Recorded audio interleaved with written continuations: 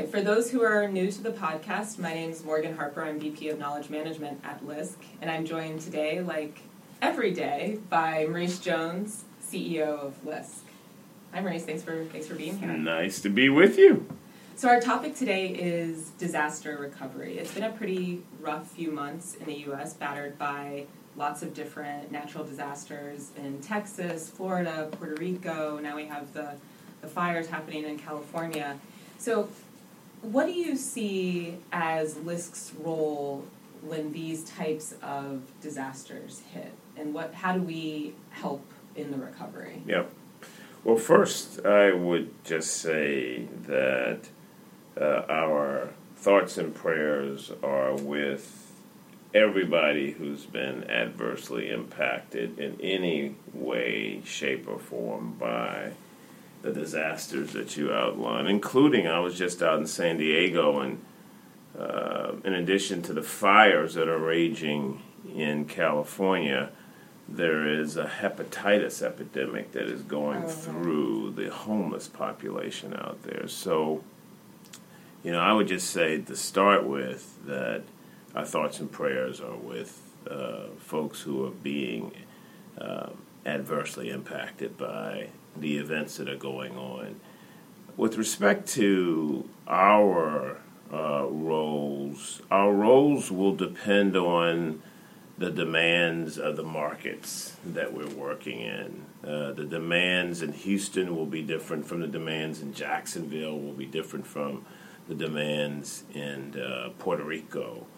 But we tend to focus on helping people recover and helping to assist those who are bringing back real estate, whether that real estate is housing or whether it's in the commercial space.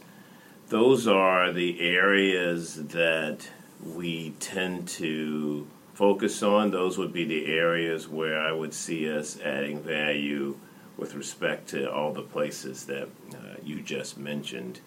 And I would tell you that the headline is that the rebuilding and the resiliency efforts will be years. Years in the making and years in the undertaking, and the point for us is that we will be there for the duration. And we made an announcement, in fact, about a $100 million fund to help in the recovery. Can you talk a little bit more about that? Yep. How did that come about? What does it mean? So we announced that the family of LISC, that is Core LISC, that's New Markets, that's NEF, committed to a $100 million investment in the recovery efforts in the Houston and in the rural parts of Texas and the Gulf that were impacted by the hurricane there. Again, I think what I would see as the work with that $100 million is capacity building for groups that are on the ground, probably more investment in our financial opportunity centers that are helping individuals recover and individuals access benefits that they will need to actually do work. I also see the recovery efforts there, or that $100 million, also being part of what we do around jobs like helping folks remediate mold that may be in either commercial or residential spaces, helping folks to rebuild or build a new multifamily, helping folks with the jobs that will be needed with respect to repairing single-family homes. And then the last area I would see is all of the above with respect to commercial spaces. Actually, let me add one thing. Contractors are at the tip of the spear when it comes to the work of recovery and resilience. I would see that $100 million as part of a fund that we would use to make sure that contractors have the capacity that they need to do the work. So the workforce or the trained workforce that is able to implement some of these projects? Well, what I mean by that are the folks who are going to actually do the repairs, who are going to Right. actually do the building, the actual small business contractors, Okay. who in some cases have also suffered pretty serious harm as a result of the flooding, for example. They will need to rebuild in order to be in the building space. Right. I see us helping them as well. Right, because there's always a lot of attention, and rightly so, and a lot of the media coverage is about individual homeowners and the Yep. impact on neighborhoods. Yep. But what you're saying is there's also this impact on the commercial side Yes. to support the So, recovery. yeah, and where we will probably play the biggest role there is in bridge financing. So there is financing that ultimately comes to small businesses. It just takes so long to get there.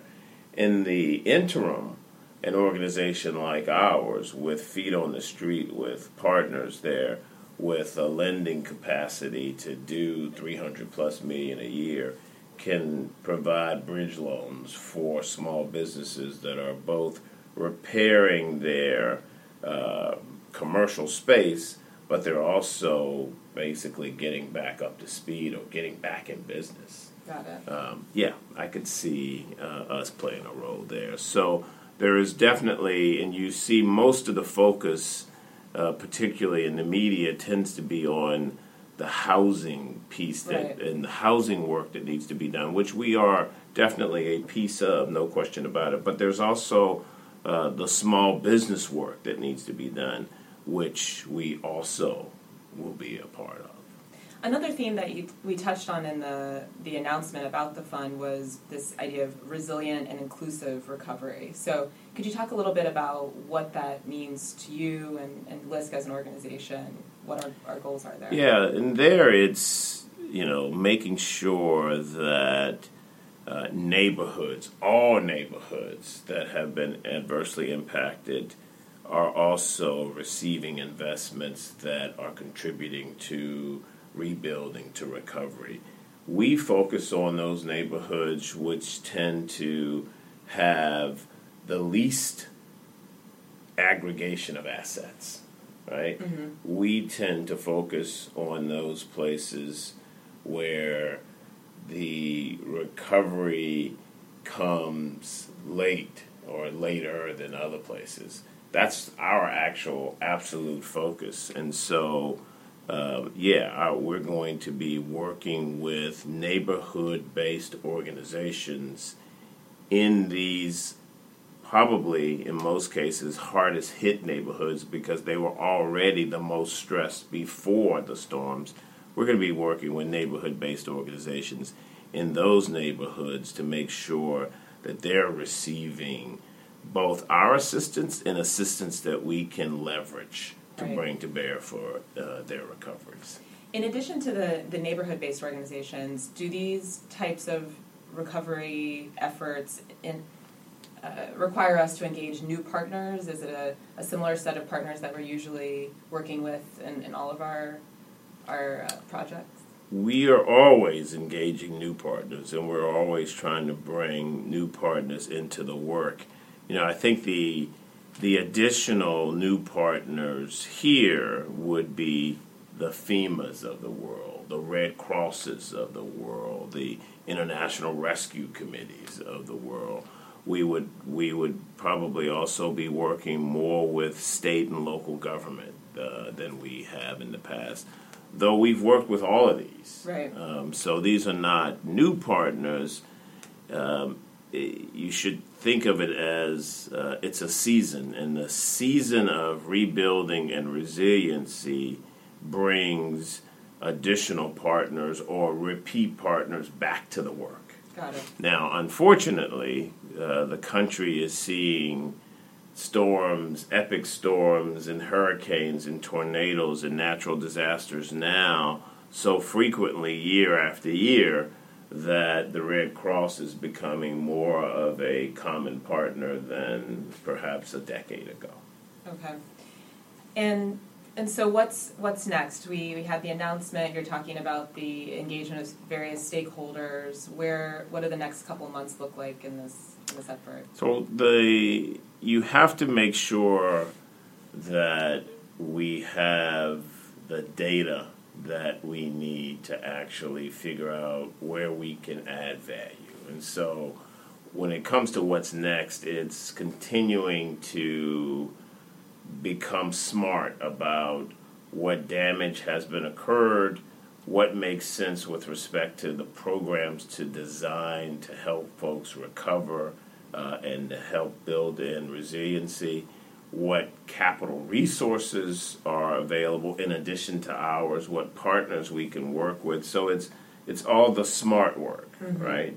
And in addition to that, we will begin to make what are initially modest investments in the capacities of these neighborhood-based groups to work with, in particular, the people that need help accessing assistance and just figuring out where they can go and to whom they can turn for assistance with mold in the home or assistance with, there will be job opportunities that stem from the work to be done to recover. Well, our FOCs can be on the front lines of getting people prepared for those jobs.